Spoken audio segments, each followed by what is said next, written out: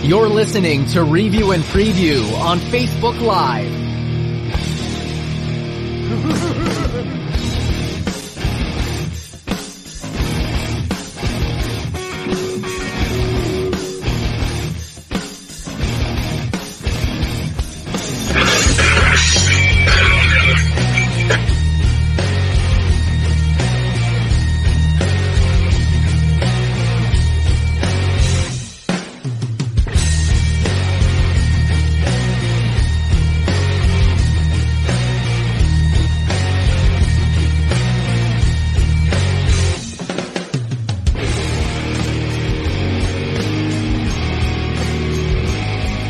Cut the music. Cut it.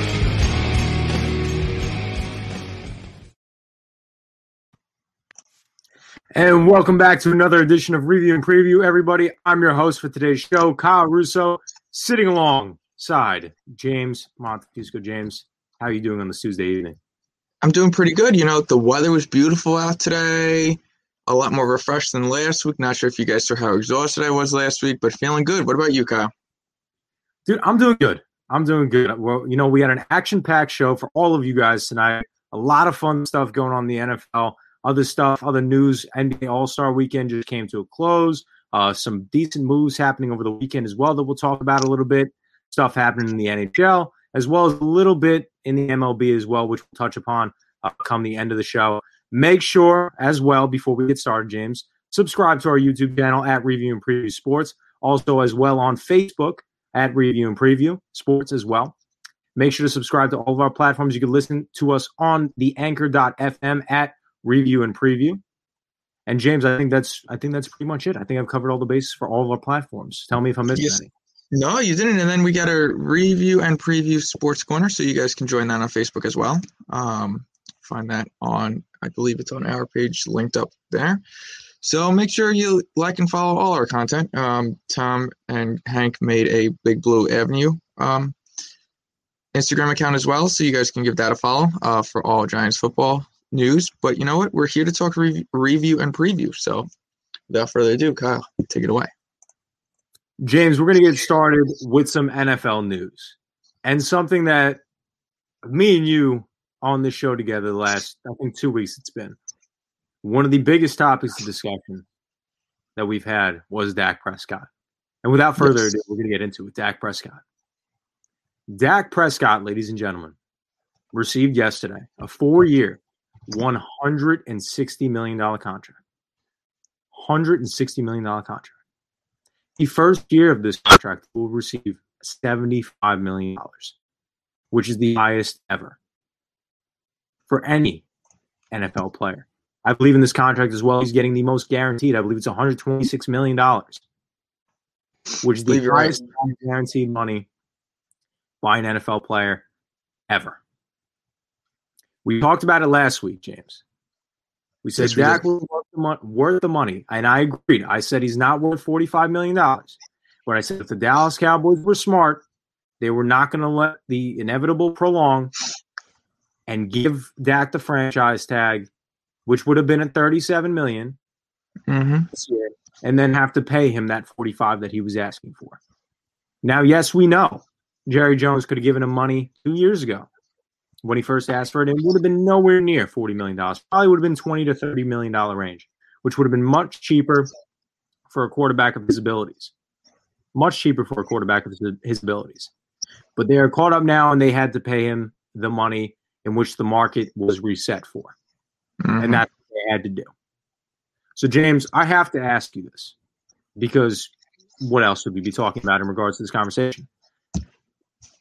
Not did Dak deserve the money, because I don't think that we could sit here today and say that anybody blatantly deserves $160 million.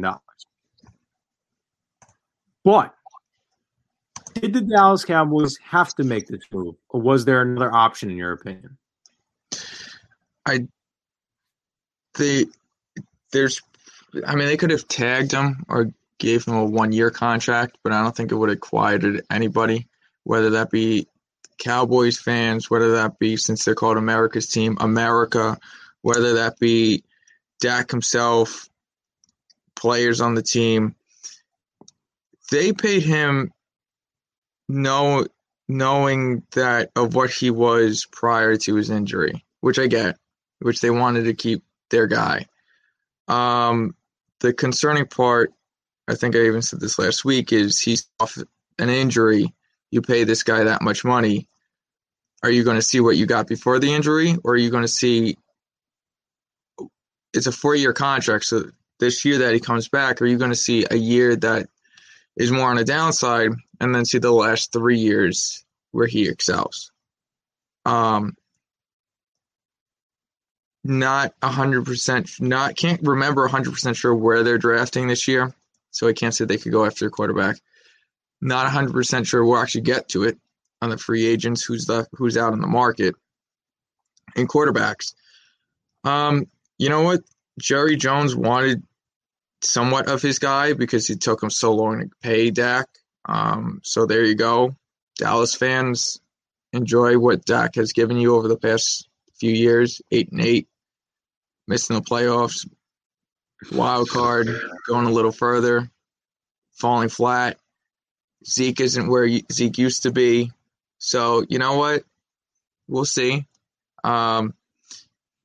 It's a lot. It's honestly, it's too much money. I wouldn't have paid somebody that much money coming off of an injury. Yeah, you know what he was before, but it's an injury. Let's see what he can do. I personally, if Cowboy fans get all uppity, well, we paid Dak this amount of money, or fans in general pay Dak this amount of money, we should be going to the Super Bowl, whatever, and they don't make it over the next 2 years, I'm just going to sit here and be like, well, you know what? Maybe you paid your guy too much money. Well, James, I'm going to break this down. So, in his first year, he is making $22.5 million, I believe it is.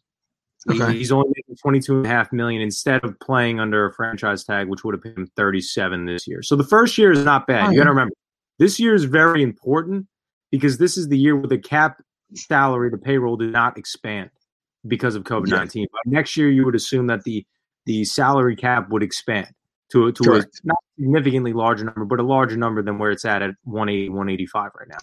It'll probably eclipse that 200 number by this time next year. So it's really not that bad affecting them cap-wise as well. This is another point that I want to bring up because this is what everybody who hates the contract is going to, especially Giants fans. They're saying that they love the contract because, you know, they're Giants fans, that they love the contract because it kills the Cowboys. I got to break some news because if you are a true NFL fan, then you would know this. You know why the salary cap is a thing? The salary cap is a thing because of Jerry Jones. The salary cap was instated in 1994, 1995 because Jerry Jones, owning the Dallas Cowboys, was winning Super Bowl after Super Bowl after Super Bowl. And it became unfair at that point in time that he was able to spend as much money as possible because he's one of the richest owners in football at around $9 billion, that he had the ability to do that with other teams, small market teams did not have the ability to do. Teams don't care about the salary cap. Look at the Eagles, right? They're $50 million above the salary cap. Do you think that they cared? Now they may care a little bit because the salary cap in the COVID-stricken season didn't expand, but they won a Super Bowl. You think the Dallas Cowboys really care? One of the richest owners in the sport cares that he just paid his franchise quarterback the way he did? No. He has players like Amari Cooper making the money he does. Ezekiel Elliott making the money he does. Offensive tackle Tyron Smith making the money he does. DeMarcus Lawrence, no. Because as long as he's willing to spend, which he is, he doesn't care. This isn't a small market team that where you have a contract like this and you're killed. Is the goal to get right below or right on top of the salary cap where that number's at? Of course. A rich owner like Jerry Jones, one of the richest in the NFL, is not going to care if he has to overspend a little bit to get the good players on his team. That's why, to me, it doesn't matter what the contract was. Is Dak overpaid?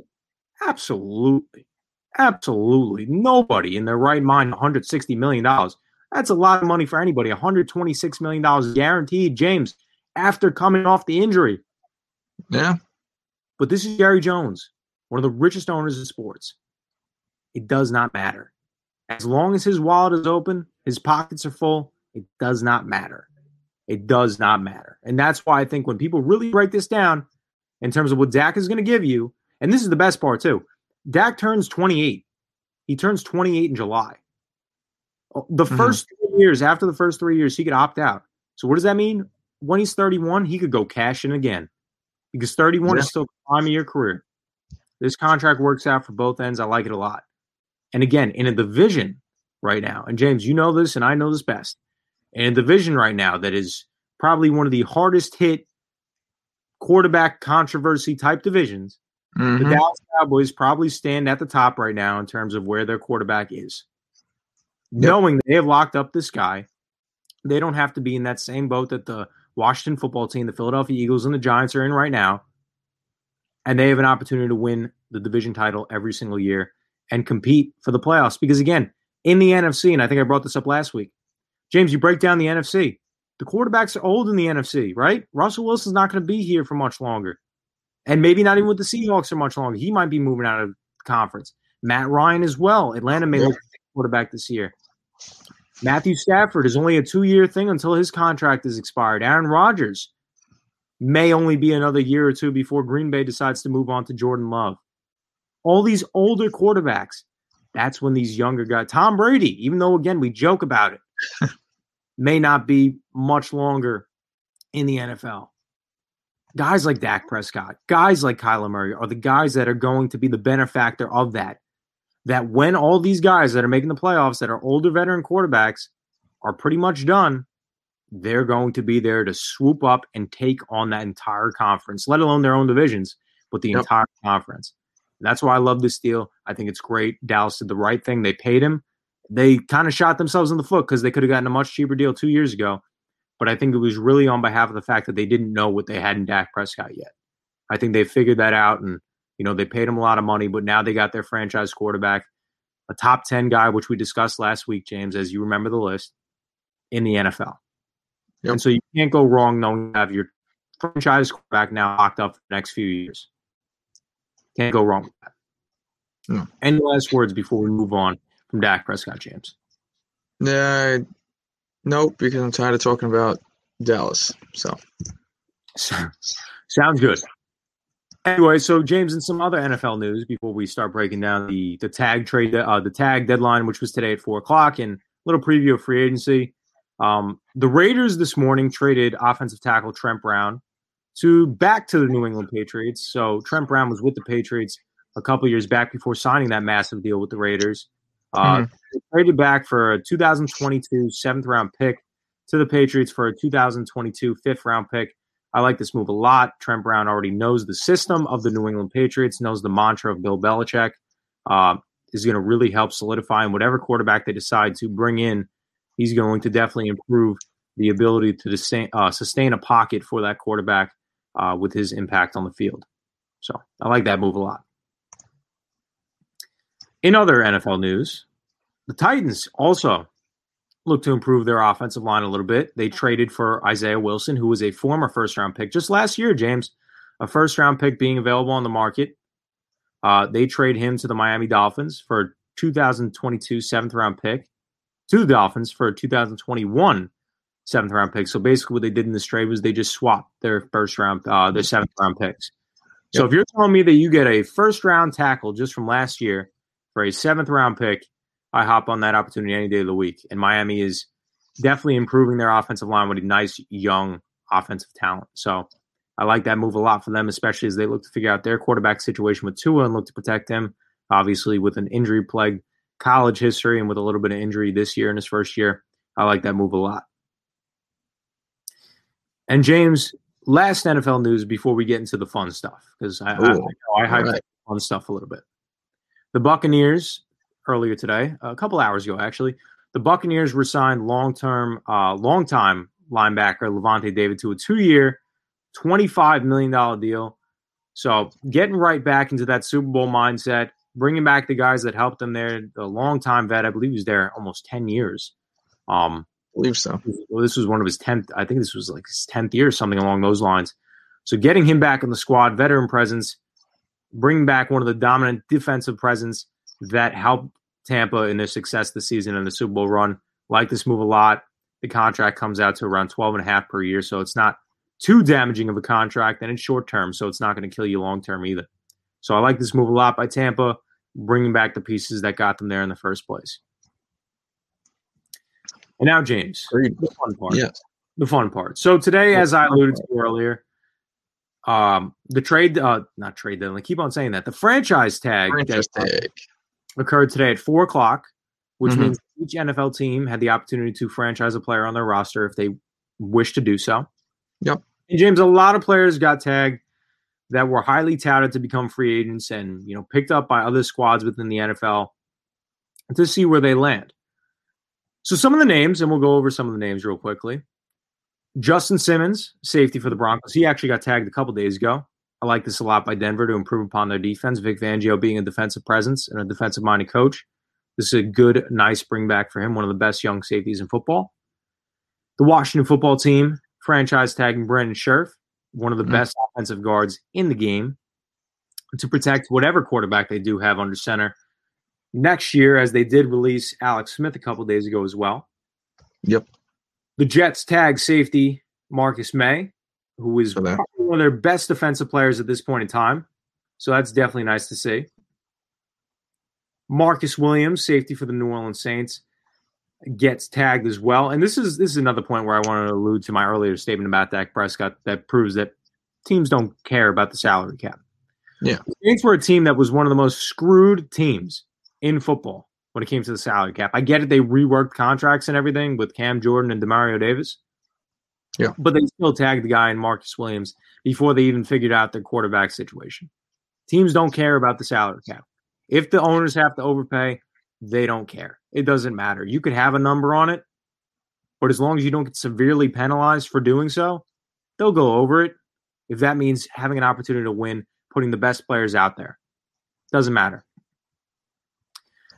Allen Robinson, James, I know that was the name the Giants were linked to, but he got franchise tagged, wide receiver for the Chicago Bears. He got franchise tagged by them, so that's where he will remain for next season. Okay. Taylor Martin, offensive tackle for the Carolina Panthers. Really good offensive tackle, actually. He got tagged. I think this is his second time getting tagged.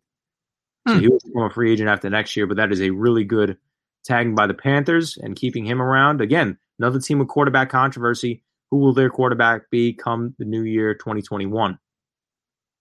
Cam Robinson, offensive tackle for the Jacksonville Jaguars. Another great offensive tackle. Came out of Alabama a couple years ago. I know he was hurt, I believe, last year. But really good offensive tackle to bring back. Nice signing for them. And James, two of the other guys that were highly doubted and would be one of the highest paid at their position if they did hit free agency. Chris Godwin gets tagged by the Tampa Bay Buccaneers. Yep. And Leonard Williams of the New York Giants gets tagged as well. So, yeah, Giants franchise tag Leonard Williams. This was, James, I don't know if you have any input here. I'll give my opinion quickly and then go on to you. Again, it was a move that you had to make. This wasn't a trade that Dave Gettleman was making with the mindset of this guy is not going to be around long term. It stands at 19.2, 19.3, somewhere around that number. I don't dislike the move. I just dislike the fact that going into this offseason, the Giants only had $19 million in cap room, and that all that money just went to Leonard Williams. And what I've heard is this is just a placeholder until they can agree to a long-term deal.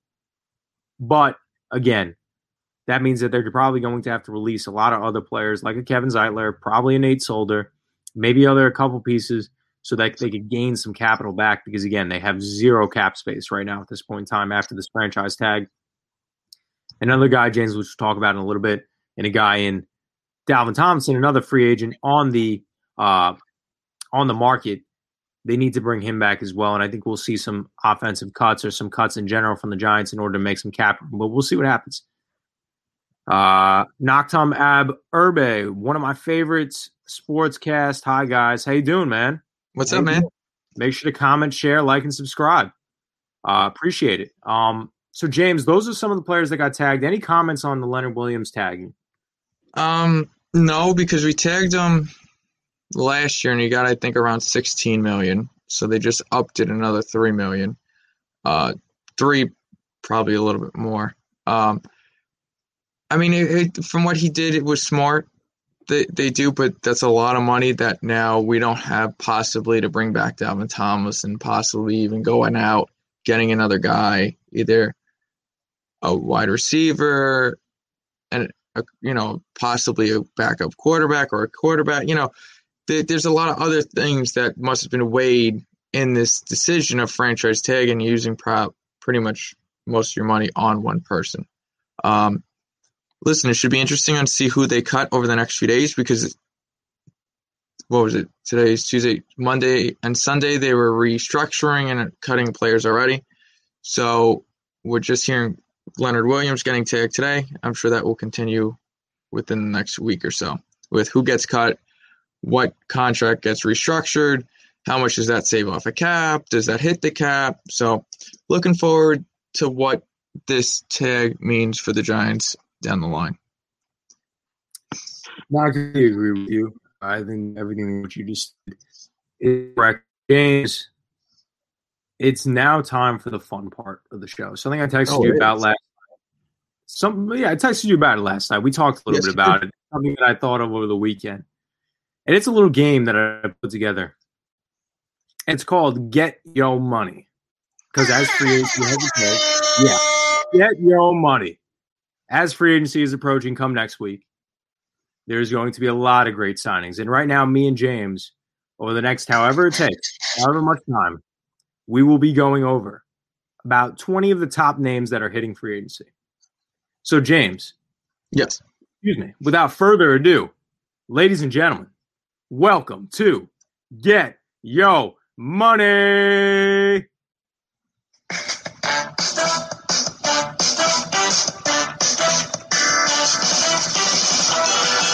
He liked it. They liked it.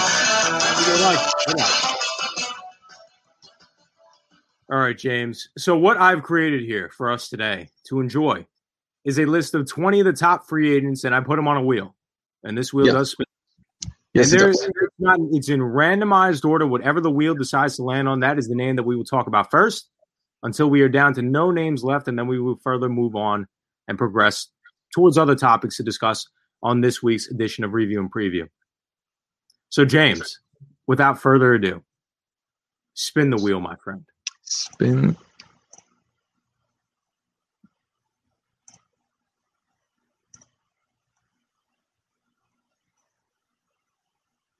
Do you see it?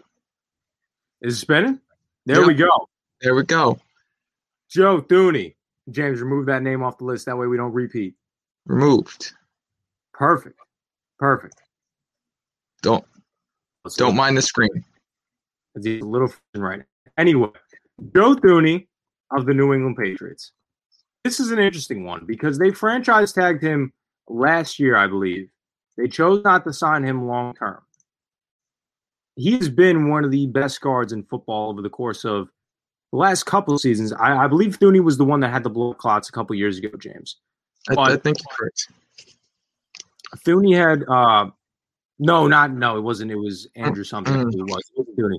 But Thuney's been one of the best guards in football the last couple seasons. He's played since 2016. He's 28 years old right now. He has played every single game of the season, all 16 starts, a healthy guy. So we know he's not injured. We know that he'll have value there because, again, reset the market with the tag last year. So James, I'm looking around the NFL, and I'm trying to, as I'm doing my notes, I'm trying to think of what team would be a suitor for Joe Thuney. And one of the places that came to mind was the Bengals. And I think we saw it last offseason where the Bengals last season were a terrible – Joe Burrow, the whole reason why he got hurt, they could not protect him. That was the whole thing. They couldn't protect him, and that's why he got hurt. I think that they look to go out in free agency. I don't believe they have a lot of money because I know they also have Carl Lawson, who's a free agent as well on the defensive side of the ball. They go out and spend some money on a Joe Thuney to help protect their franchise quarterback. I think this is also a team that we could look at the draft. They hold the 5th overall pick in this year's draft. Where they could be drafting is Penny Sewell out of Oregon to protect Joe Burrow. Again, in 8 games last season, Joe Burrow was on pace to break rookie quarterback records. Yep. Saw that he was the front runner at that point in time to win Offensive Rookie of the Year, but he got hurt because they couldn't protect him. So I think that this is a team that would be a good suitor for Joe Thuney. I think that's where he could potentially land. I would agree. I would agree with you 100%. All right, James. We're going to go on to another name. Is the wheel fixed or is the wheel glitched?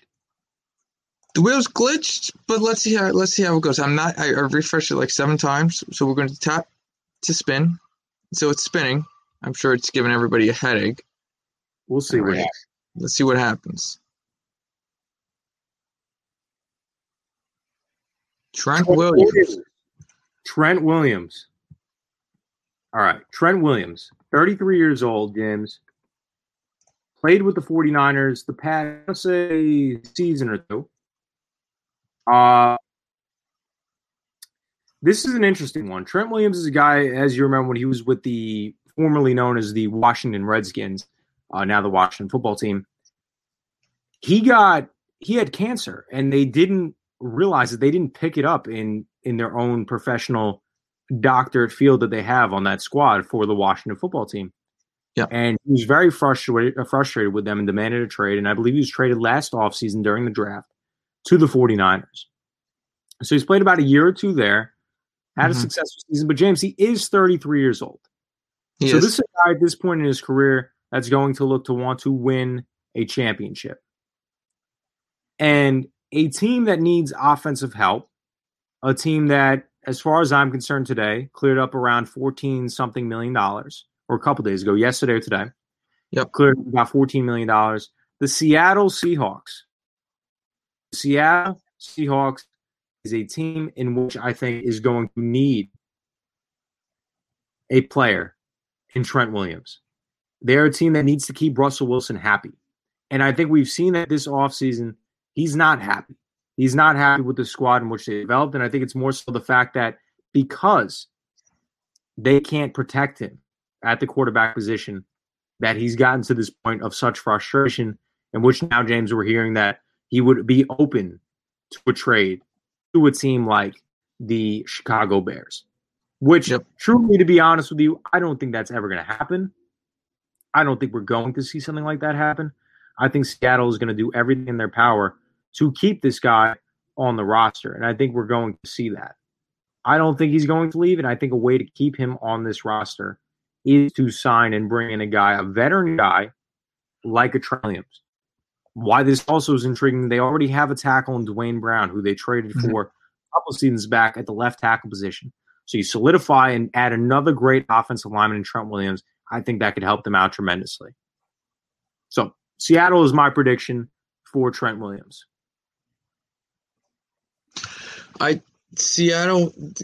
Trent Williams is probably the best fit for Seattle.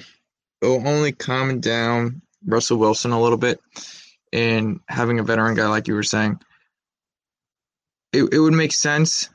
I don't see any other team Trent Williams would be going to, but then again, it's franchise tag, NFL free agent season, where we could say something on the show now, and by 9 o'clock, Trent Williams could be, say, I don't know, a Green Bay Packer.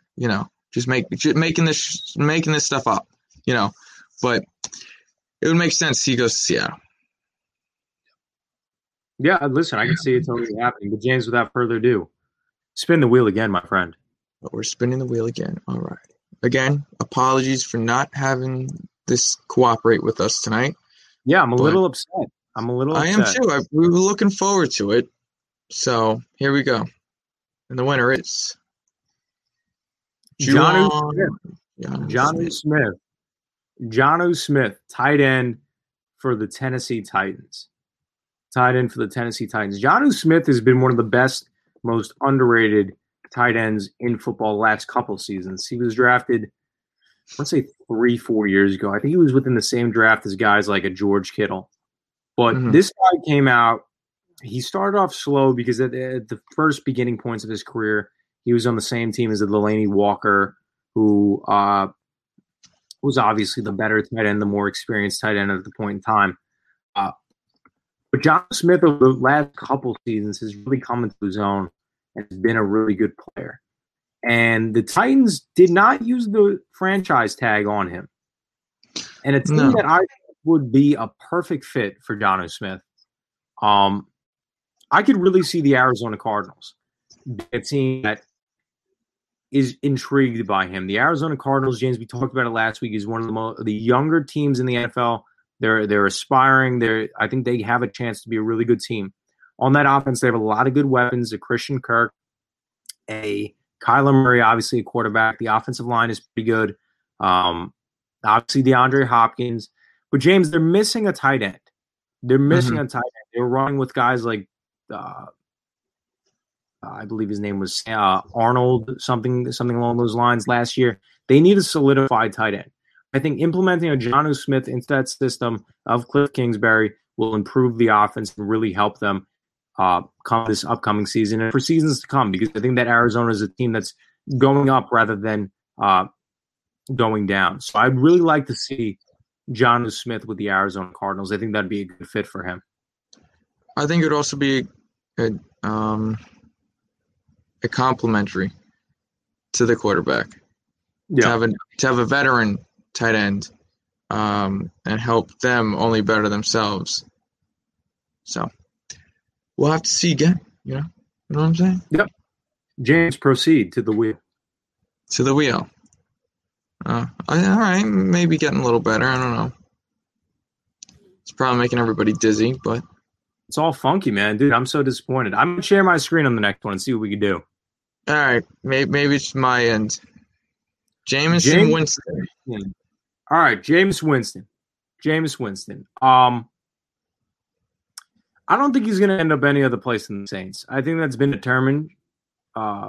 Sean Payton has talked about it all offseason. He even talked about it at the end of the regular season and saying that, one of their priorities was to bring a guy back in Jameis Winston.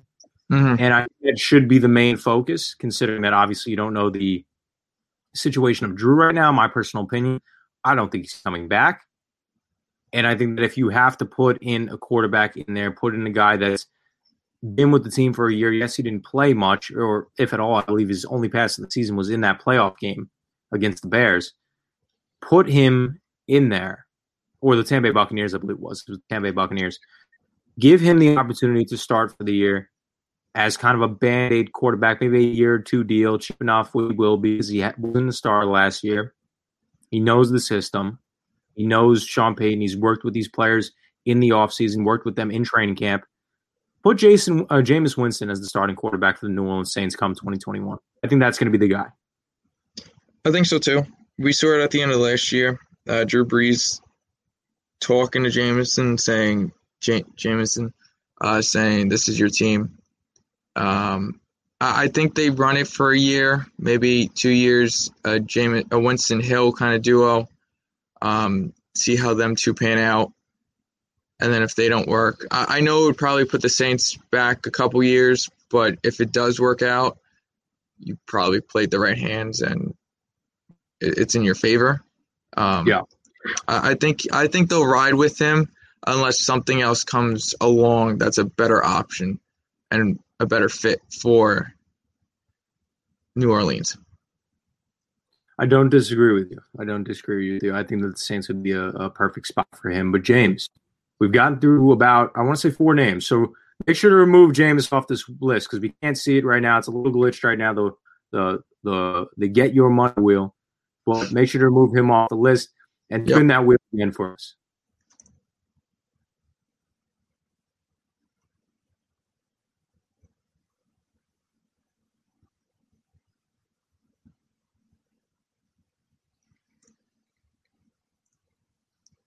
Bud Dupree.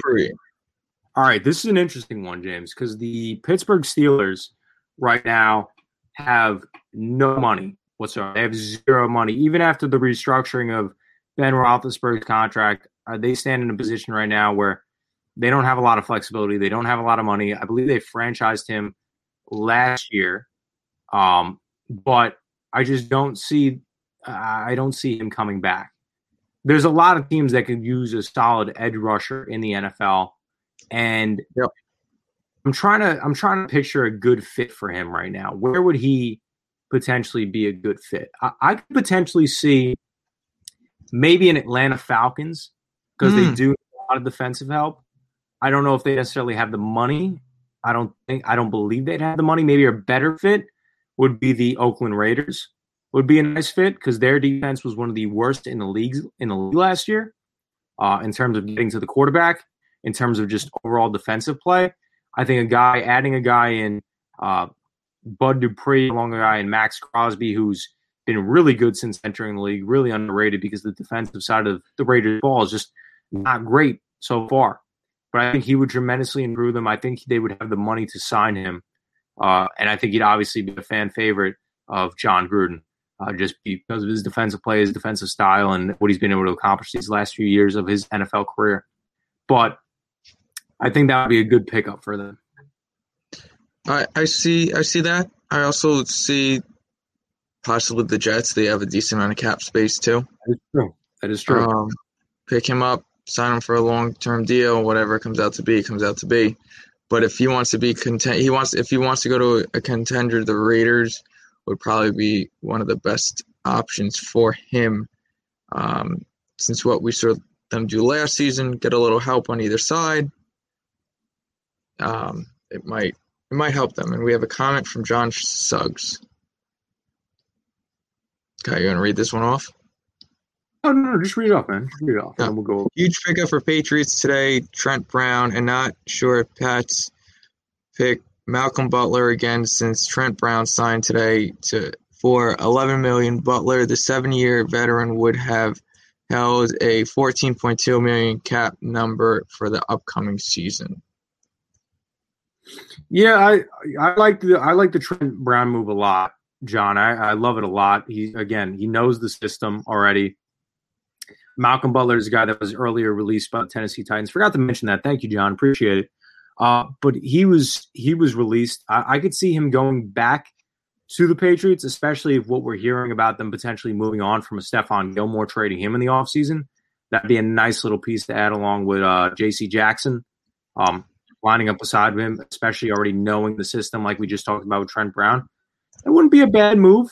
I'd like to see it happen, but we'll see what happens as the Patriots are a team that are looking to figure out a lot of different pieces right now as they're struggling to find their quarterback, running back situation, wide receiver, tight end, all over the place struggling. But we'll see what happens for their offseason as we go underway. James, all right. Spin that wheel. Spin the wheel. So what I'm going to do, I'm going to spin it, and then I'll put it up for what the wheel picks because I'm pretty sure it's bothering or hurting all of our viewers' eyes as since it's so messed up. Yeah.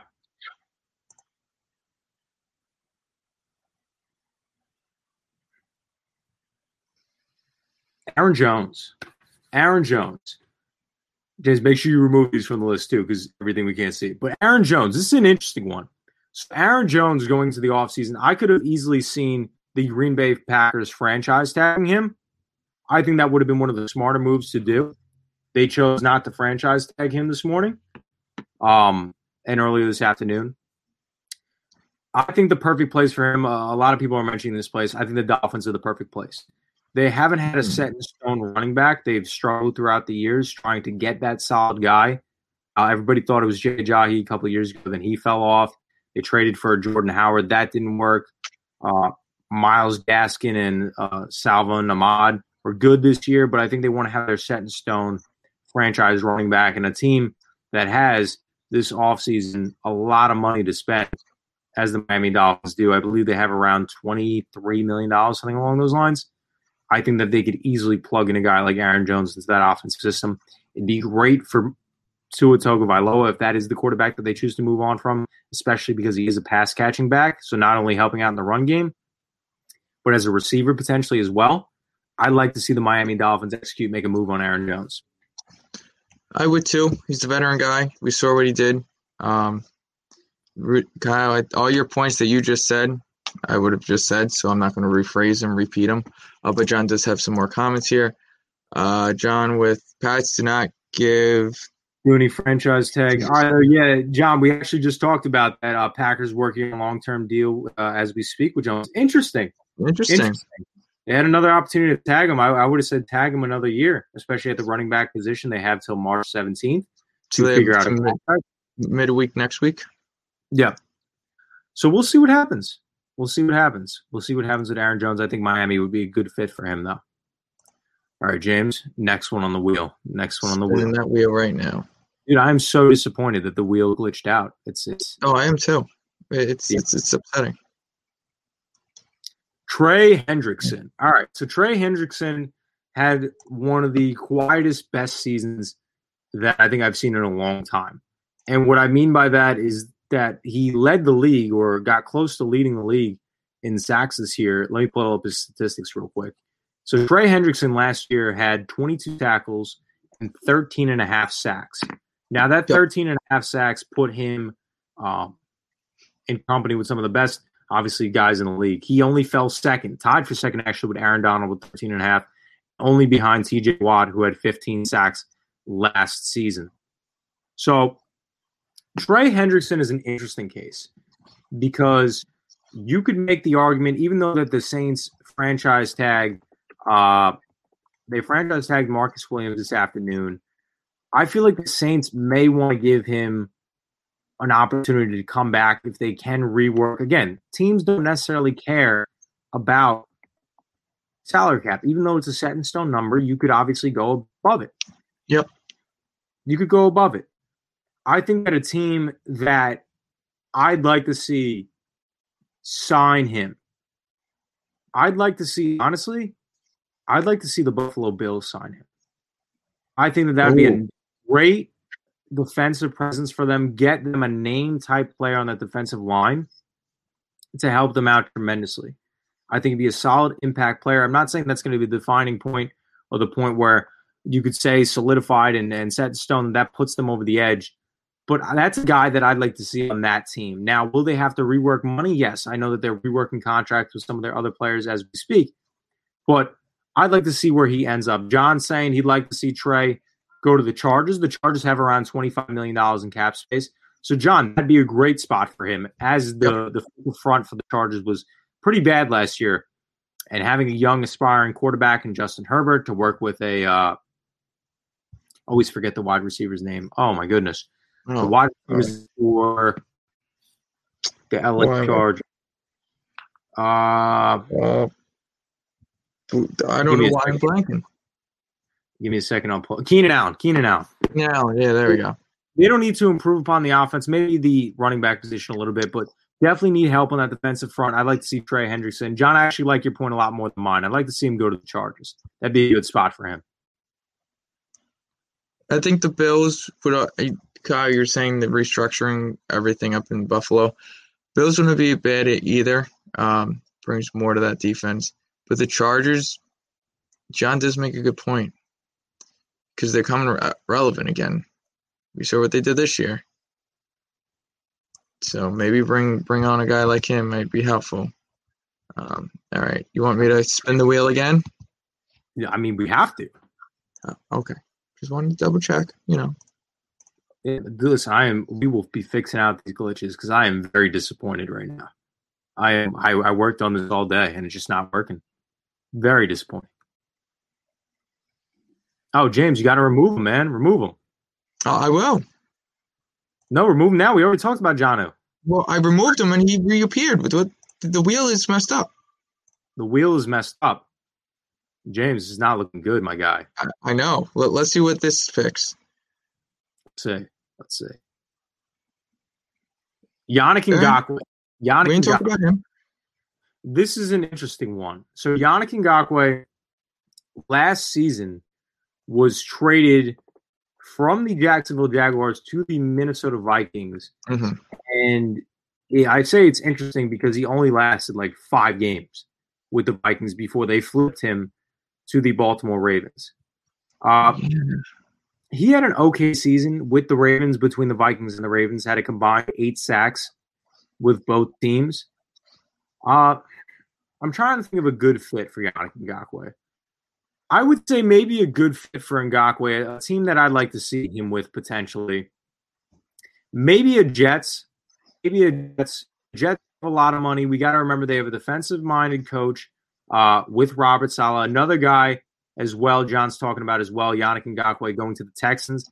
John, I just don't see with the amount of money that they have, them really going out. I know that they have around $17 million, but they have so many other issues right now. I don't know if that's the approach. Do they look to re-sign a guy in Will Fuller first? Or do they look to sign a defensive guy after losing J.J. Watt? I think if you're Yannick Ngakoue, you want to go in a position where you have the opportunity to be in a winning position or a team that's on the uprise. A team that I potentially see him going to is the Browns potentially. They released Adrian Warren today. The Browns are a team that we all saw compete heavily against the Chiefs in that, not the AFC Championship game, but the game right before that. I'd like to see him potentially with the Browns. I think he'd be a good fit alongside a guy in Myles Garrett on that line. I think I'd like to see that.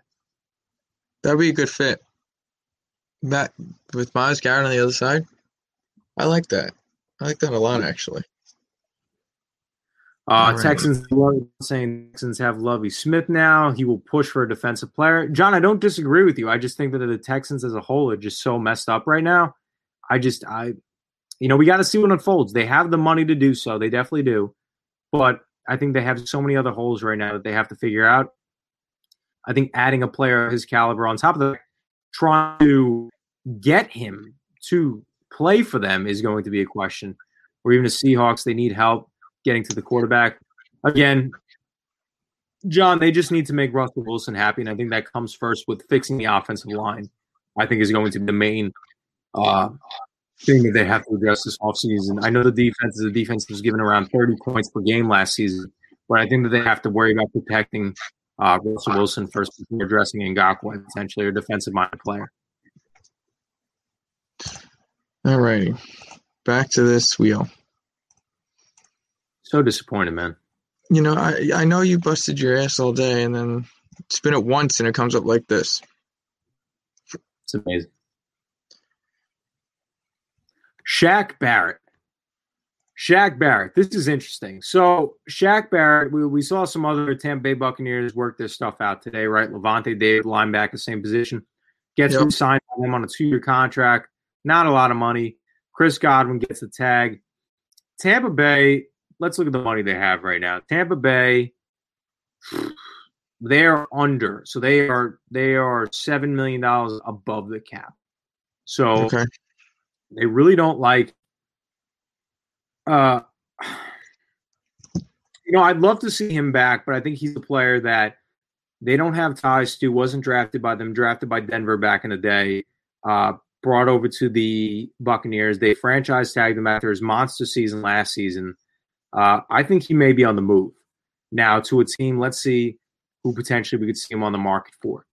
So a team that I could see him going to, James, Shaq Barrett, I'd like to see Shaq Barrett go to a team like the I'd like to see Shaq Barrett go to a team. I'm trying to think of a good place for Shaq. Shaq would be Where would be a good team for Shaq? I mean, realistically, we could say a team like the Jaguars that are in a rebuilding phase, looking to improve upon the defense as they have traded so many of their guys, got rid of so many of the defensive pieces. This could be an opportunity. Guy is a 2-time Super Bowl champion. He could be looking to cash in on that opportunity now. Tom thinks he finds his way back to him. I'd love to see it too. It'd be interesting to see how they work out the money. That's the biggest question. Tagging Godwin will allow the team to continue renegotiating a long-term deal with him, but NFL.com notes he will earn $15.81 million if he plays on the franchise tag. Well, John, they can't franchise tag him. They already tagged Godwin. Cap space will potentially be a problem for the Bucs if they want to retain all their significant free agents. Over the cap estimates, they are 3.8 over projected $180.5 million in 2021. I'd love to see him back with Tampa. I really would, but I can also see him Shaq to the Panthers. That's another one. Tampa's another team that has a lot of cap space. Yep. But I think that we saw last season, John, I think they had like 10 draft picks, and all of them were defensive players. I think they're looking to build through the draft defensively. Shaq would be definitely a nice acquisition. But I think that he's a player that would love to cash in, and I could see him going to play for Jacksonville potentially. Also got to be sold on the fact that he wouldn't have to leave the Florida area. Yes, he'd have to leave Tampa, but could move to Jacksonville. I think that's also a big factor as well, potentially. And then, Kyle, I just wanted to point that out to you. John, I appreciate it, man. It's so disappointing that it's all glitchy right now. It really is. But you know what? It is what it is.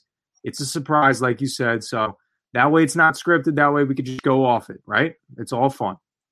All right, James, without further ado, spin that mess. Let's see who we got now. Juju, no. That's that. I think that is Hunter. Yep. Hunter Henry, another tight end on the market. So we just talked about Jonnu Smith. I think a good fit for him would be the Arizona Cardinals. I think a guy for Hunter Henry. See, this is interesting because the Chargers have the money to bring him back.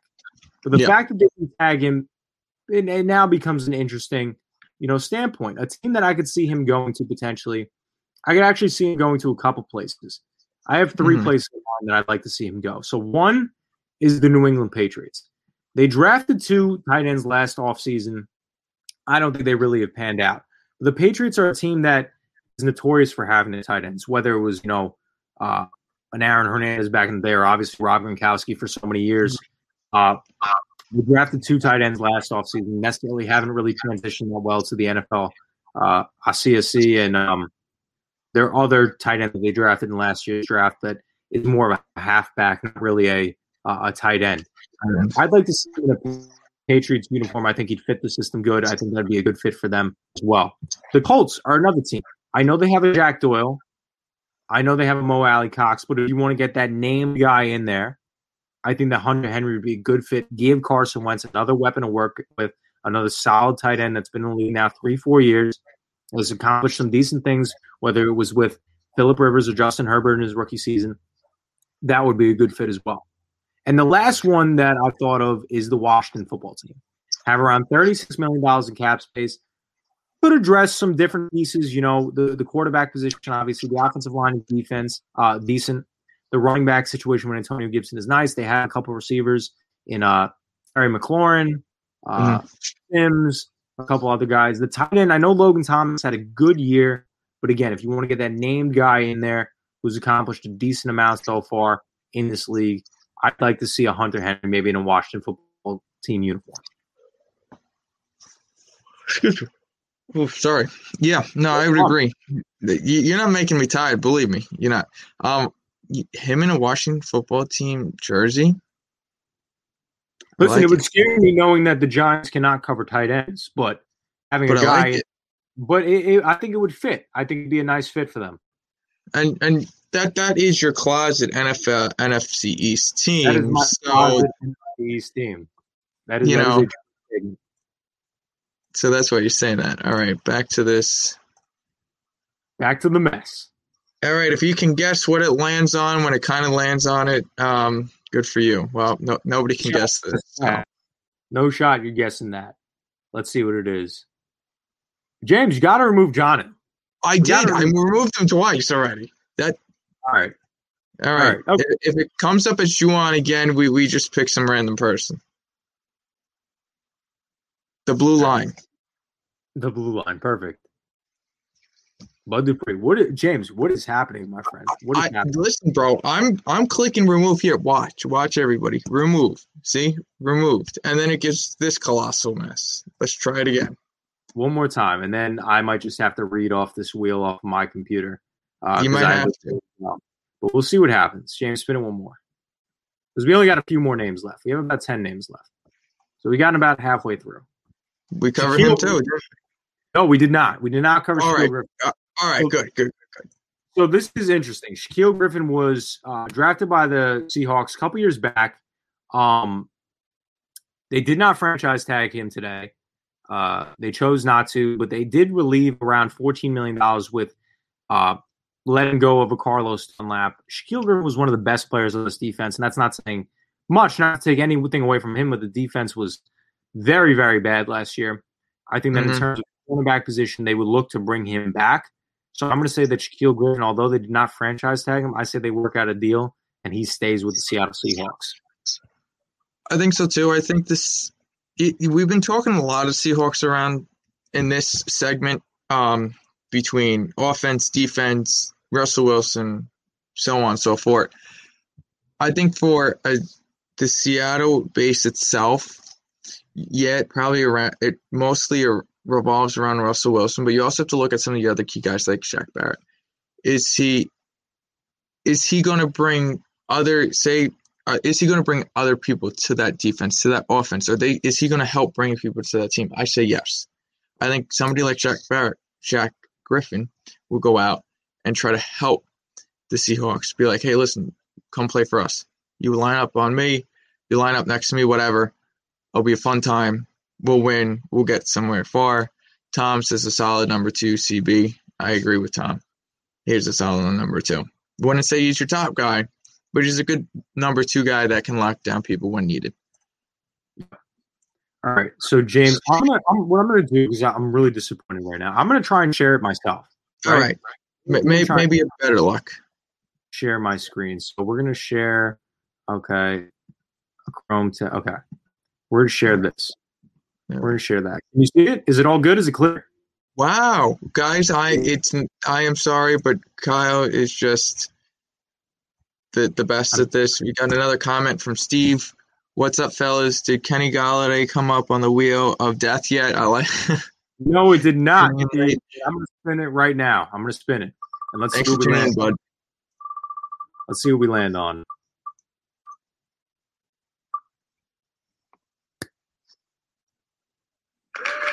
Curtis Samuel, James. See, now this is intriguing because Curtis Samuel has been tagged to a couple NFL teams. He's been tagged to the Giants specifically, right? We've heard that. I can see the Green Bay Packers potentially adding another wide receiver, as you know, they've been rumored to need one. We saw last season in the playoffs specifically that Davante Adams, when it came down to it, although he's fantastic, it just wasn't enough with the guys, the drop off between him and guys like Allen Lazard and guys like Marquez Valdes-Scantling. But I'm going to go and I'm going to switch my gears and I'm going to say that he actually signs with the Giants.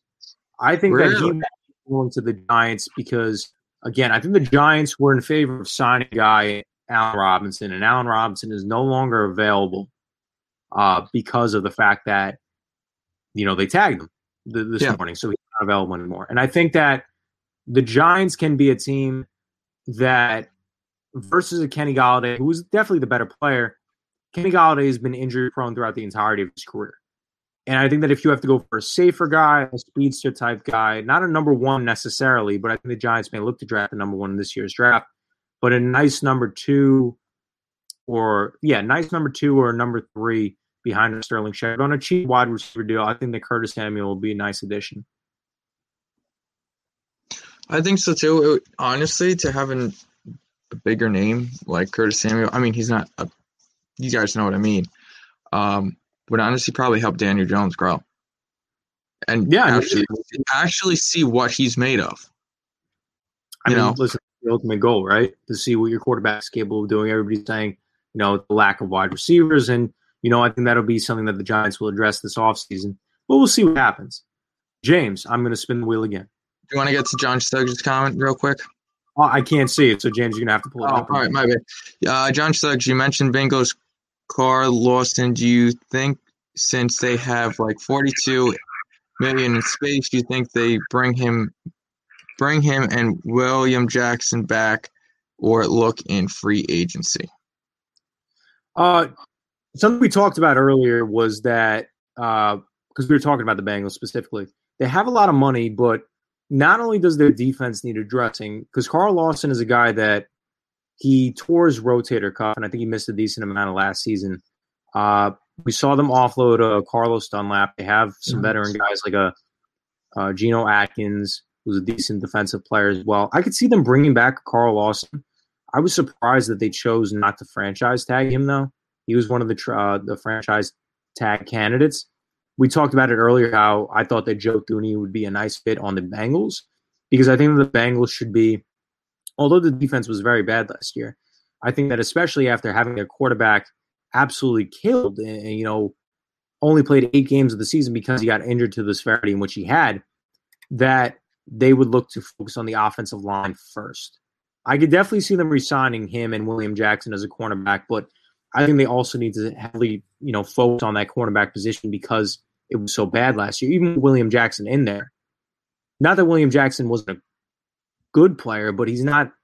They need a solid number 2, or maybe even an upgrade over William Jackson. So we'll see what happens. They do have a lot of money to spend, and there's a plethora of different free agents in which they can help address and potentially improve their team. But James, I spun the wheel before you told me that John had a comment. Any further comments? Because I cannot see right now. No, we are good. Okay, so the next move that I had was Chris Carson. So Chris Carson spun the wheel. Chris Carson is another guy in which is a free agent. A team that I could see Chris Carson landing with, I think that we could potentially see either the Cardinals or maybe re-signing with Seattle. I'm going to go more towards Seattle. Again, I was kind of surprised that they chose not to put the franchise tag on him or Shaq Griffin, but they did clear up cap space. I think they want to bring him back. He was a solid running back last season. He's been a solid running back for the past couple seasons. I think knowing that, he was one of the good players within that offensive system that Russell Wilson had to make him happy, I think they will bring him back as a Seattle Seahawk, Chris Carson, that is. I would agree. I don't see him going anywhere else. I can't even think of where else he would go. So Seattle would probably be the best fit for him to stay there. I agree. James, any comments before I further spin the wheel? Spin that wheel. All right, good. Let's see what we land on. I like how the wheel's working better for you than it was for me. I know. It's really a shame, right? Yeah. Could have done that like 20 picks ago, but we'll see what happens. Dalvin Tomlinson.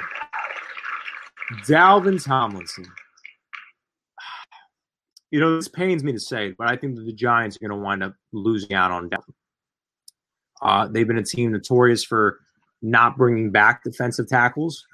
We've seen the last 10 years of Jonathan Hankins, Linval Joseph, Barry Cofield, and now, sadly, I think it's Dalvin Tomlinson's turn, not because he's not a great player, he definitely is, but because, like I said earlier, you're spending so much money on a guy in a Leonard Williams that I don't know if you're going to be able to clear enough further cap to bring him back on not a team-friendly deal, but a deal in which he's willing to sign. Because, again, this is his first year up for a contract. He's not going to be looking to take a pay cut. I don't think so. And with that being said, I don't think he's going to remain with the Giants. Now, where does that mean that he's going to wind up landing? I could see him potentially landing with a Seattle. I could see him potentially landing. I know that it's not going to be loved with me saying this. I could potentially see him landing with a Dallas.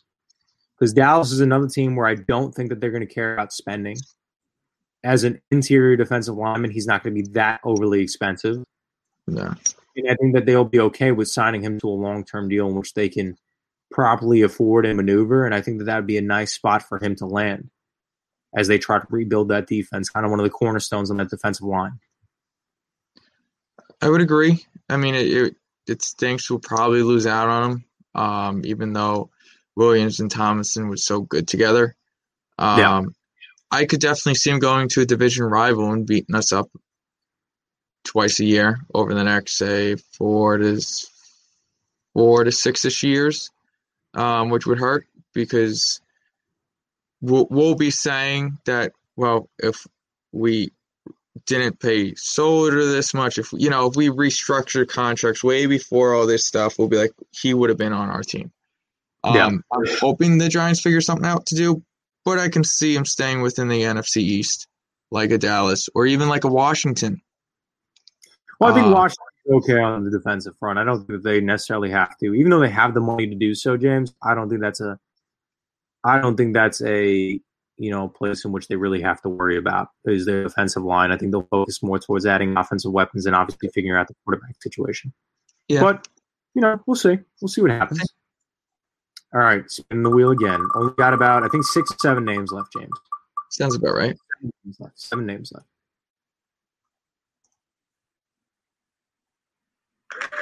Patrick Peterson. So Patrick Peterson has been with the Arizona Cardinals now. He's been with the Cardinals for a long time. I know he was drafted there a long time. I even want to say like 10 years ago. He's played there a long time, but they're letting him go, and they're letting him now become a free agent. And I think that in all that I've seen in mock drafts, they have the Arizona Cardinals taking a guy in a Jace Horn to potentially replace him at the cornerback position. And where I see him landing, I could really see him landing with a Kansas City Chiefs team. Because I think he's an older player. He is going to be 31 come the new season. He might be willing to take a little bit of a pay cut in order to join a contending team. And we saw in the Super Bowl, James, and even during the entirety of the season, the cornerback position was one of their weaker stances. If there was a weakness on the Kansas City Chiefs, which is not many, it was the fact that their cornerbacks were not good. So Patrick Peterson to the Chiefs, again, how much more intriguing could it get? You're competing for a Super Bowl. Yes, you'll take a pay cut, but you're already a veteran player, an older player that's going to be 31. Almost, I don't want to say guaranteed competing for a Super Bowl, but you can't argue the fact that you'd probably wind up seeing the Kansas City Chiefs definitely in the AFC Championship game, if not the Super Bowl. So I think that'd be a good team for him potentially to land with. All right, John does have a comment. Don't bring Patrick back. He hasn't done much in a while. He's not wrong. He's not wrong at all. He hasn't been great since some of his younger years, back 2015 and below when he was first drafted out of LSU, I believe he played with. John, you're not wrong. I don't see them bringing him back. That's why I see him going to a team like the Kansas City Chiefs, a team that could win, solid of enough impact over what they had last season to work with. So I think that would be a team to look out for Patrick Peterson. Might be a contender. I agree. All right. We ready to spin the wheel? We have 5 names left, James. 5 names. Let's do this.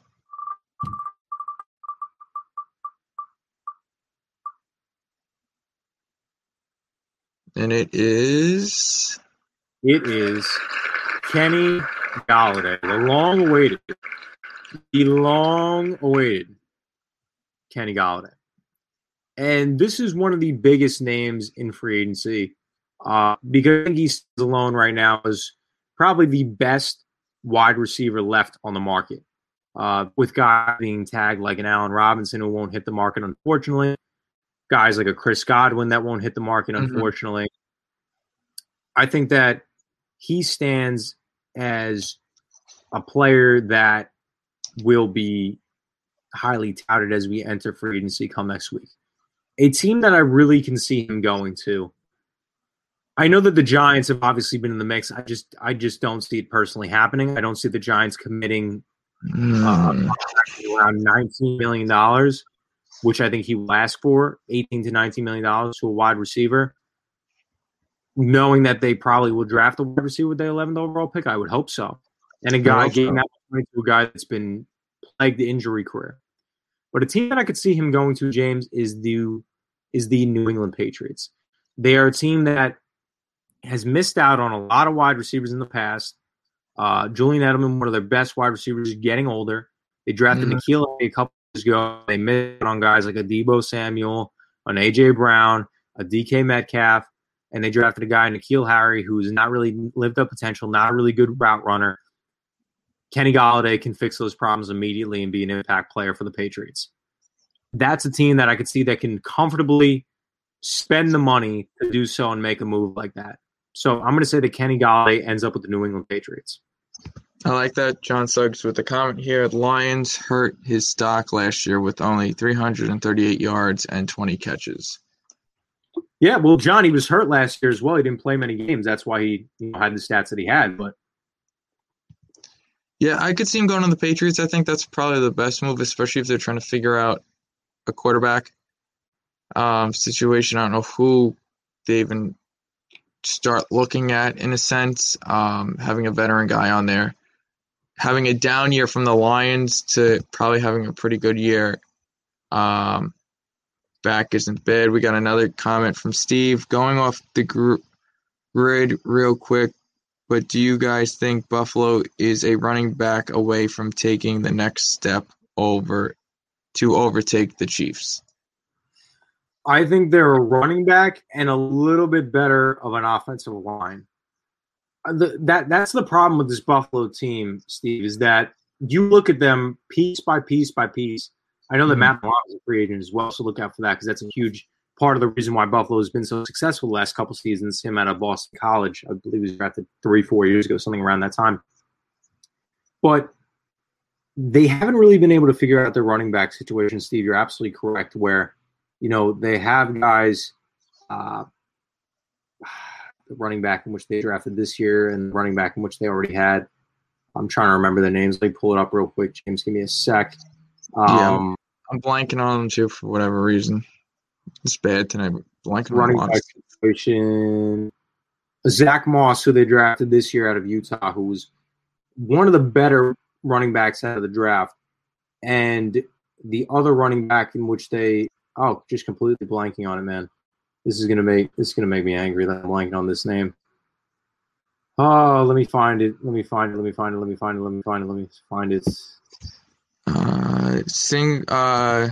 Devin Singletary. Singletary and Moss Singletary. Yeah. Yeah, Moss and Singletary. Those guys, more so Singletary, really hasn't lived up to the potential I think that we thought he was going to have. That's why they drafted a guy in Zach Moss. But Zach Moss got hurt last year as well, and not really a big back. So potentially could see a move be made for Buffalo to acquire a running back. Look out for maybe a Najee Harris potentially out of the draft if they want to go that way in the first round. We'll see what happens. It's Steve. You have to be realistic in a sense and come to the sense where it's like, what is going to take down a Chiefs team? Ultimately, I don't really think a lot will. Even with an offensive line that was completely decimated in the Super Bowl, the Chiefs, even though the score may have, not shown that outcome where they necessarily competed, they just didn't necessarily show up. Their players were dropping passes that they normally catch, and not only dropping passes, but dropping passes in the end zone that could have made the score a lot tighter. Mm-hmm. Even with Patrick Mahomes having turf toe, in which he ultimately had to have surgery on in the offseason just a couple days after the Super Bowl was over. It's very hard for me to tell what is going to be the case. I think that could be maybe a tight end away as well. Dawson Knox may be the guy. I don't know if he's the guy. Cole Beasley is getting older as a slot receiver. I believe him and John Brown are free agents. Mm-hmm. So right now they have a couple holes that they have to fix. John, Steve, we talked about it earlier. I talked about maybe a Trey Hendrickson on the defensive front as well because, again, as we know, they don't have a named guy on that defensive line that necessarily sticks out. Maybe a Jerry Hughes, but maybe a named guy in there that can help them on the defensive front. Maybe that pushes them over the edge. They definitely need a running back, but I'm not going to say that definitely pushes them over the edge to be the Kansas City team because I don't really know what does ultimately,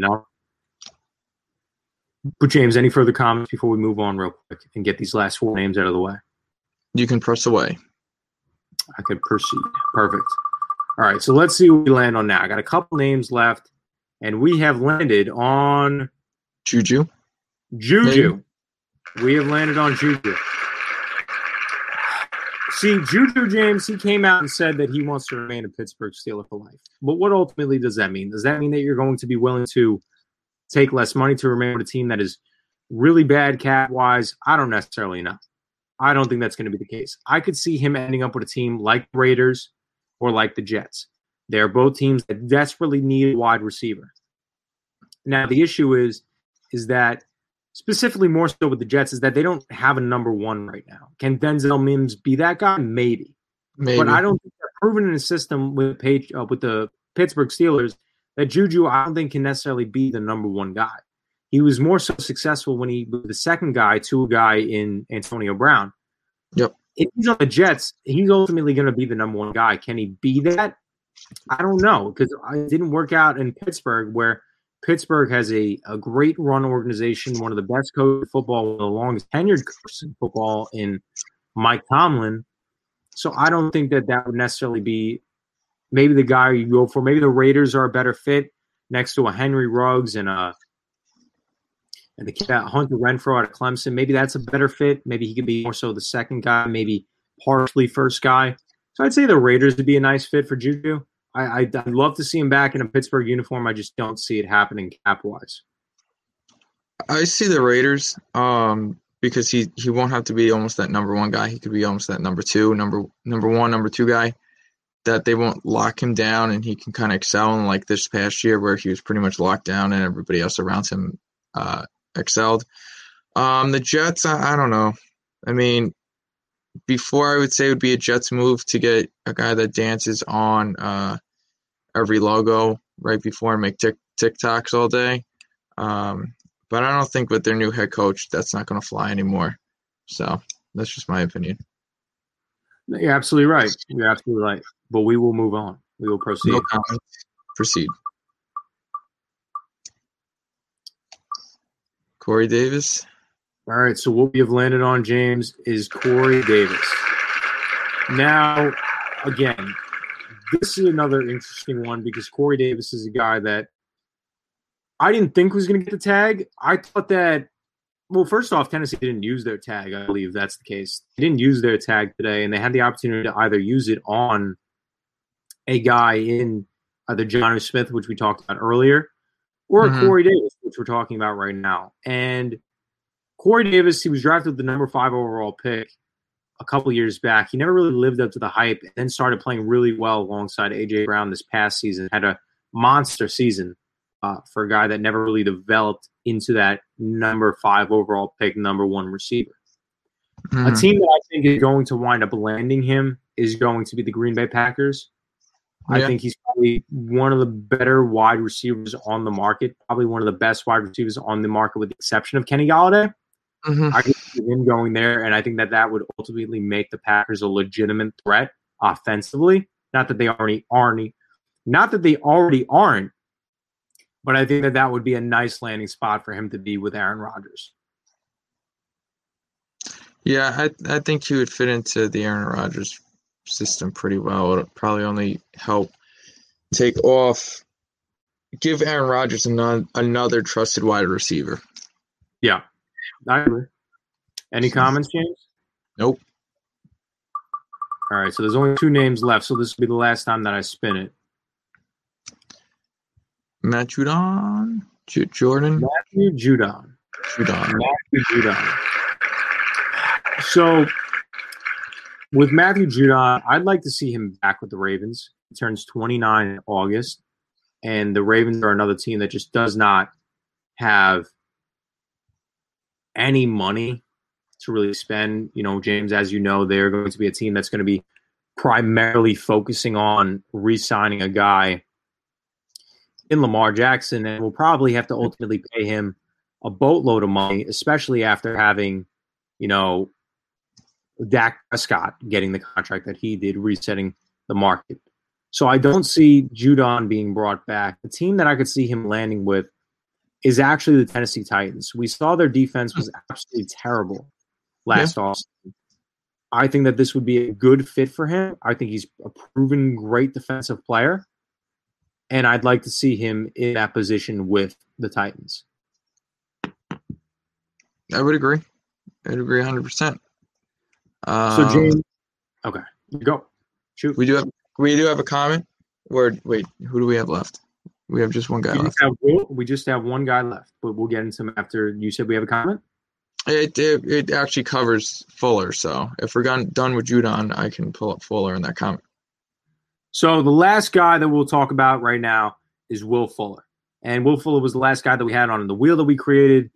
Will Fuller is another interesting case. And when I say it's going to be interesting, I know I've said it with a lot of guys, but why this one is interesting to me at least is that because he's a great wide receiver when he's healthy and when he could stay on the field.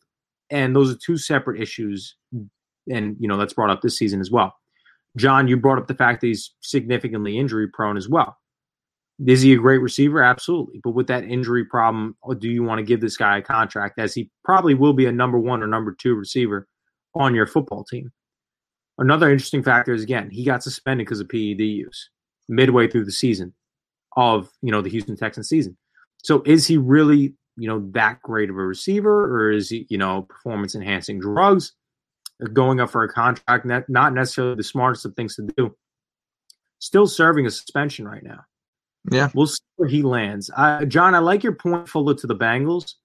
I can definitely see that happening. Considering that I don't think that John Ross will be the guy. They kind of worked him out of the system, out of Zach Taylor's system last season. AJ Green is another aging receiver that I don't think is going to be back necessarily. And they have guys like forget the name. I'm all over the place tonight. T. Higgins, who they drafted. Steve is bringing up, saving us in the comment section. Another receiver who they have as well. Trying to think of his name. I'm blanking on names tonight, bud. Tyler Boyd. Tyler Boyd's the other receiver who they have. So I don't know if that would be the best fit for him. A team that I could potentially see him landing with, again, some of the receiver-needy teams, maybe that would be a better upgrade for the Jets over Juju, which we talked about, to potentially work with Denzel Mims and Jameson Crowder if they do so choose to keep him. So I'll say Will Fuller to the Jets would be a nice fit. I think so. I think that would probably be the best option for the Jets and Will Fuller.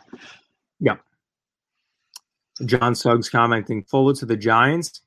Again, John, personally, as a Giants fan, and I'm not going to speak on behalf of James. James, you can give your opinion, obviously. A guy who's been accused of PED use, a guy who's been injury-prone, plagued throughout the entirety of his career, a team that doesn't have the cap right now, I don't feel comfortable giving a guy $16 to $17 million per year on a long-term deal that can't stay on the field for two separate issues. And is that the guy that you want to invest in where, there's already tremendous amount of questions surrounding Daniel Jones, and, the lack of wide receivers is the reason why he hasn't necessarily performed well. Do you want to give him that guy that can't stay on the field? So I wouldn't want to see that. Not that he's not a great player, but too many questions in terms of staying and ability to stay on the field. So I wouldn't want to see that. I'd like to see him more so on the Jets as they can absorb that type of money cap-wise, and it could be a nice building block for, a Sam Darnold, or maybe they decide to draft a quarterback in this year's draft. But I think that'd be a better fit. I agree with your points there, Kyle. All right, so that will do it for our Get Yo Money segment. Get your money. I know that was a little, listen, we hyped it up. Little depressing in the first half, came through clutch a little bit in the second half, but the remainder of the players that we had left on the wheel. So I hope you all enjoyed. Little creativity to give you here on this Tuesday night. We're going to go through a couple more things before we end off. James, we're going to run a little over tonight, probably to around I want to say probably around 8:40, maybe a little below that, but we're not going to be ending at 8:30 tonight. So a couple other things that we want to get into. So obviously NBA All-Star Weekend happened this weekend. And just to go over some things quickly, Team LeBron won with the score of 170 to I forgot the final score, but they absolutely obliterated Team Durant. Is just ultimately not having. Yeah, it was 170. Well, what they did was they implemented this rule. Well, James, the All-Star game, they just don't care. It's just an offensive dominant game. Oh, yeah, that's true. So they capped it off of 170 because of the new instilled Kobe Bryant rule, which is I think they add the two scores together after the third quarter, and then whatever team, John Suggs coming in clutch 170, 150, and then they see what team gets the 24 points in that quarter first. I think is ultimately how it goes. Oh, that's cool. But Team LeBron, 24 because it's Kobe Bryant, 24. Yeah. Team LeBron dominated. Giannis Antetokounmpo won the MVP in this game. Was 16 for 16 from the field. Most of these points came off of dunks, but was impressive was that he was 3 for 3 from the three-point line. Not a great three-point shooter. Finished off at around 35 points. Won the MVP in this game. Steph Curry, absolutely phenomenal game himself as well. So this was actually a pretty entertaining all-star game, I'd say. In terms of the competition separately, the skills challenge was won by Domantas Sabonis, faced off against Nikola Vucevic in the last round. Big men coming in clutch in the skills challenge, hitting the three to win the competition. Came up as the loser last year, I believe, to Bam Adebayo in the final. So nice to see him gain a little redemption and coming back, winning that competition in this year's edition of the skills challenge. The three-point competition. The three-point competition was really, really, really exciting. Steve coming in, I was bummed Embiid couldn't play. Yeah, Embiid and Ben Simmons as well, Steve. They got diagnosed with COVID or got in contact with people with COVID, I think it was a barber, got in contact with a barber that had COVID just a couple hours before the game, and the safe protocol was to just not have them play. Going back to the competitions, the 3-point competition was really, really entertaining. It was a competition between Mike Conley, who made his first All-Star game appearance this year in his illustrious career. He's never been an All-Star before, probably one of the best players to never be an All-Star, but getting to cross that off his list of accomplishments this year was really, really good. Steph Curry actually had to hit the last three-pointer in the competition on the rack in order to win the competition. I believe Mike Conley had 26 points. Steph had to hit that last one to make it 27. If it was Mike Conley having 27 or if it was Steph having to hit 28. But really entertaining 3-point competition this year. And now to the final contest before we move on into some little other NBA news, and then we'll move on to some other stuff. Dunk contest, I don't sit here alone when I say this. The dunk contest was not entertaining. It was not a good one by any stretch of the imagination. I don't think a lot of people really expected it to be a great one. There was only 3 participants in this year's dunk contest.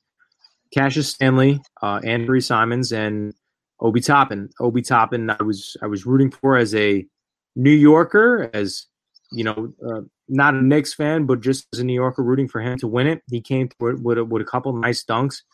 In the comment section, give your opinion. What did you think of the dunk contest? I think that it was kind of, especially in the first round, the scores were kind of misrepresented. Some of these dunks I thought deserved higher scores than they got. Some of the dunks I thought that deserved lesser scores got higher scores. Cash Stanley had a really impressive first dunk, but then just couldn't make a dunk after that, so he was eliminated, the first one to be eliminated. And then it was Anthony Simons against Obi Toppin. And I thought it was just interesting that they picked Simons. They had a new interesting rule in this year's dunk contest where they didn't give the final dunks a score. Instead, they just gave a unanimous who they thought won the dunk contest overall. It went to Simons. His dunks really weren't impressive. They were more just so, I could jump really high. Not really creativity in the dunks. But he goes away with the victory, dunk contest champion of 2021. So that'll do it for the All-Star Weekend. Couple other NBA comments. John, we got a couple comments here from you. Let's pull that up real quick. I'll pull that up. Since Nets picked up Blake Griffin, you're alluding to, John, do you think the Lakers go after Drummond or Oladipo? John, I absolutely 100% see them going after a guy in Drummond. I think they need size, especially after missing Anthony Davis, because we don't know a timetable for his return. I don't think that they're going to want to mess with that. And also a guy that can give you 15 and 10 a night. How could you say no to that on your team, especially if he does get bought out, which I think we could all see happening with the Cleveland Cavaliers, as I don't think that he will be a guy that gets traded. I just don't see the market for him right now. So I could totally see him as a buyout candidate. Oladipo, that's another interesting case with the Houston Rockets, as he denied a contract with them. I don't think that he's going to be back with the Rockets. I just don't see the Lakers. I don't know what a trade package would look like from the Lakers, because I don't think that Oladipo is a candidate to be bought out with. I think that the Rockets, even though they won't be able to bring him back, will look to trade him beyond anything, not buy him out. I can definitely see Drummond, though. Let's see another comment by John real quick before we move on into our NHL segment. Real quick, and then we'll wrap it up. James, what teams have surprised you the most, and what team has been the biggest disappointment?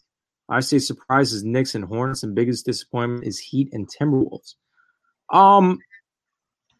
Well, a couple things, John. I would say surprise. I would agree with the Knicks and the Hornets. They're definitely surprises. Not necessarily thinking that they were going to be there. I'd say my biggest surprise is probably the Philadelphia 76ers. How really we've seen how the coaching has really changed the mantra of the organization, because I believe Jeff Brown or something along those lines. I can't remember the coach's first name for them last season, but Brown, who was their coach for a while, Brett Brown, was not a good coach, and he got fired last season. And they brought in a Doc Rivers, who was recently fired and let go for the Clippers. And, losing out so many years when the Clippers had so many great teams put together, could never really get over that ultimate hump and win the championship. But now being put with the Philadelphia 76ers, we see that they're a completely different organization. Joel Embiid is in the MVP conversation, putting up ridiculous numbers every single night. Ben Simmons is not putting up, ridiculous numbers, but he's a great defensive player, and he's a triple-double machine, really so. I think he's averaging 13, 10, and around 7 or 8 assists per game. He's been highly impressive. And Seth Curry, and Steve, you know this best as a Sixers fan. Yes, sir, Sixers in the comments section. That Seth Curry has been a really, really important figure on this team, as that has tremendously improved the shooting in the wing position for them. As well as Tobias Harris, Steve. You could allude to that as well. Tobias Harris, who they paid big money to, was only averaging 16 points per game.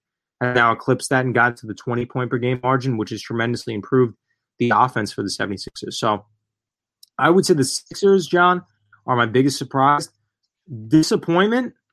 John, I don't want to say that the Heat are a disappointment because the Heat had a lot of guys, John, who suffered with injury and COVID in the beginning of the season. Jimmy Butler, Bam Adebayo, Tyler Hero, that's three main figures on that team. Missed a lot of time in the beginning of the season. Jimmy Butler specifically missed 10 straight games, which they lost a lot of those games and kind of put them in a bad spot. But now, John, as you see them, come back to health, they're 18-18 right now. They stand 6th in the Eastern Conference, only a game out of the 4th spot in the East. So I wouldn't say they're a disappointment.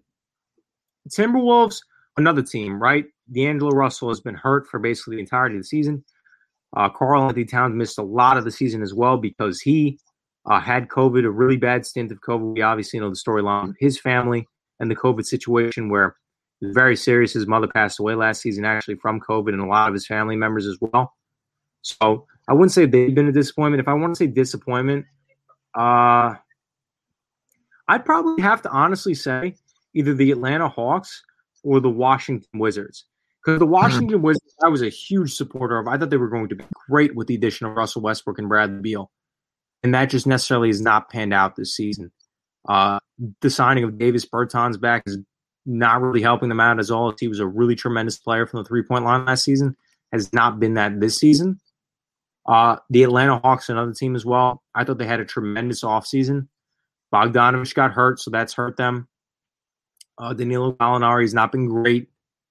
I've heard talks that they're looking to potentially move a John Collins. We saw they fired their head coach just last week. So they're not translating to wins. DeAndre Hunter had a meniscus surgery, so he's been hurt. A lot of things hasn't worked out in the Hawks' favor. So I'd go more towards the biggest disappointment for me is the Atlanta Hawks. That's my personal opinion. But James, moving on from our NBA segment real quick, we are going to talk some NHL. Just go over a couple little things and then I'll end off the show here on this little extended edition of Review and Preview. So, James, we're going to first talk about we'll first go into the Rangers a little bit. So, the Rangers over the weekend, they suffered a really, I don't want to say a bad injury, but almost a scary injury. I was actually watching this game. Igor Shesterkin, the Rangers goalie, had went down with what looked like a significant injury, just a mild groin strain, but he's missed these last couple games. Alexander Georgiev has played 2 of these games. I believe he won one of them, but then lost 5-1 in a really bad game, which he had to be pulled out early for Kincaid. They wound up losing that game. Kincaid is actually getting the start tonight against Pittsburgh, and with 2 minutes and 40 seconds left in this game for the Rangers are down 3-2 right now.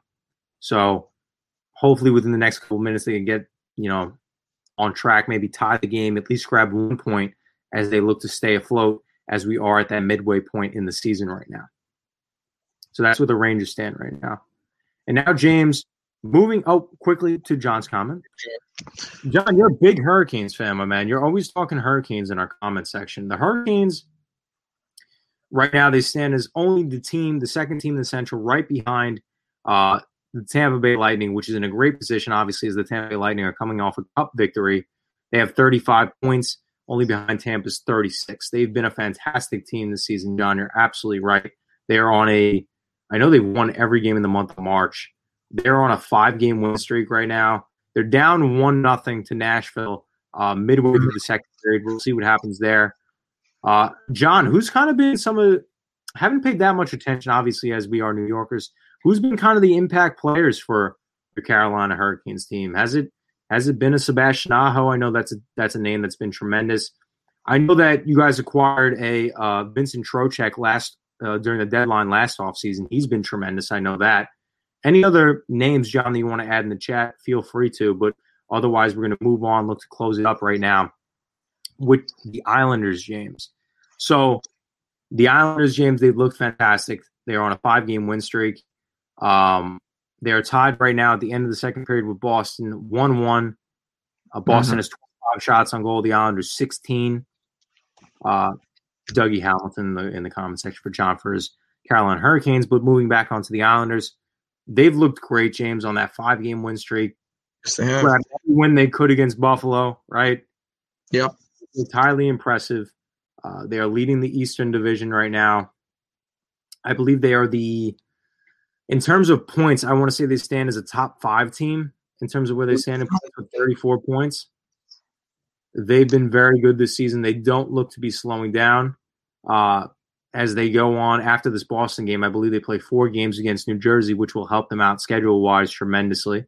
And we just beat New Jersey this past Saturday. So, yeah. So, they beat Buffalo, not New Jersey. I don't think they played New Jersey. Buffalo, yeah, okay. They played New Jersey last Tuesday. Yes, okay, I got me there. But the Islanders have looked tremendous. They've looked to keep up the heat. The offense has been there. Obviously, we know the goaltending, which has been nice to see. Sorokin has worked himself into the mix. Yes. Which has been nice, as Varley has been quietly one of the best goalies in hockey. John Suggs, do you think the Devils pass the Rangers? John, right now the Devils stand 5 points behind the Rangers. It's going to be very difficult, obviously, in a division and a schedule right now where you have teams playing the same exact teams so many times in a season where there's not really much room to jump over that team. Whereas if this is a normal scheduled 82-game season, you're playing everybody in the league. I think it's going to be hard for the Devils to surpass the Rangers, as I think the Rangers are the better team. The Devils are just, they're young. They're young. They have some old players like a Palmieri, a PK Subban on the team. But Mackenzie Blackwood right now has not been the best of goaltenders for them. And they've been lacking offensively. Jack Hughes kind of had a hot start to the season, kind of got off it. And I believe Nico Hischier is one of their better offensive players who they drafted a couple years back, has gotten re-hurt again. So I don't think that the Devils will be able to surpass them. But, James, if you have anything to say in regards to the Islanders, anything left to say, let me know. But other than that, I think we had a great show, man. I think it's been good stuff. Yeah, no, the Islanders, hopefully they win tonight, continue on that streak. It's nice to see them back winning, especially in the month of March, as we all have now entered wonderful March. So hopefully we can continue playing sports. And then, John, with the last comment, Devils remind me of 2 years ago, Florida, young teams, and now look at Florida. John, I don't disagree with you. I think that Florida was in a better place where they had still some better players at the time. They already had Jonathan Huberdeau. They already had guys like a Keith Yandel, who's been great defensively. They already had an Aaron Ekblad. Anthony Duclair, before getting hurt, was great for them this season. Alexander Barkov has been great. The reason why they kind of fell off is that the goaltending necessarily wasn't the best. And they were also, again, being put in the stance where they are now, where you get to beat up on teams like Dallas who aren't good, Nashville who is not good, and teams like Detroit who aren't good, I think has helped them tremendously. Whereas if you were playing a regular, normal season, I don't know if that necessarily be the case. And that doesn't go just for Florida. That goes for every team in the NHL right now. But as they stand right now, they are a very impressive team, as they are only 2 points behind first place in the Central Division. But, James, on that note, that'll do it for this extended edition of Review and Preview. James, I know you're taking a little hiatus come next week. If I don't know what timetable in which you plan on being back, but, brother, enjoy the vacation. A lot of hard work over the last couple of weeks. Looking about a month. Hopefully it's no longer than a month. Just need to recharge. A lot of things have been picked up in my personal life. Everything's all good. Don't worry. We're all healthy. We're all good. It's just things have just picked up, gotten busy, and just realized I need to take a break from a few things, take a step back, recharge the battery, so when I come back, I'm fully ready to go over here with you and Tom. And you and Tom I think it's just you two next week, unless that changes. So I'm looking forward to seeing that.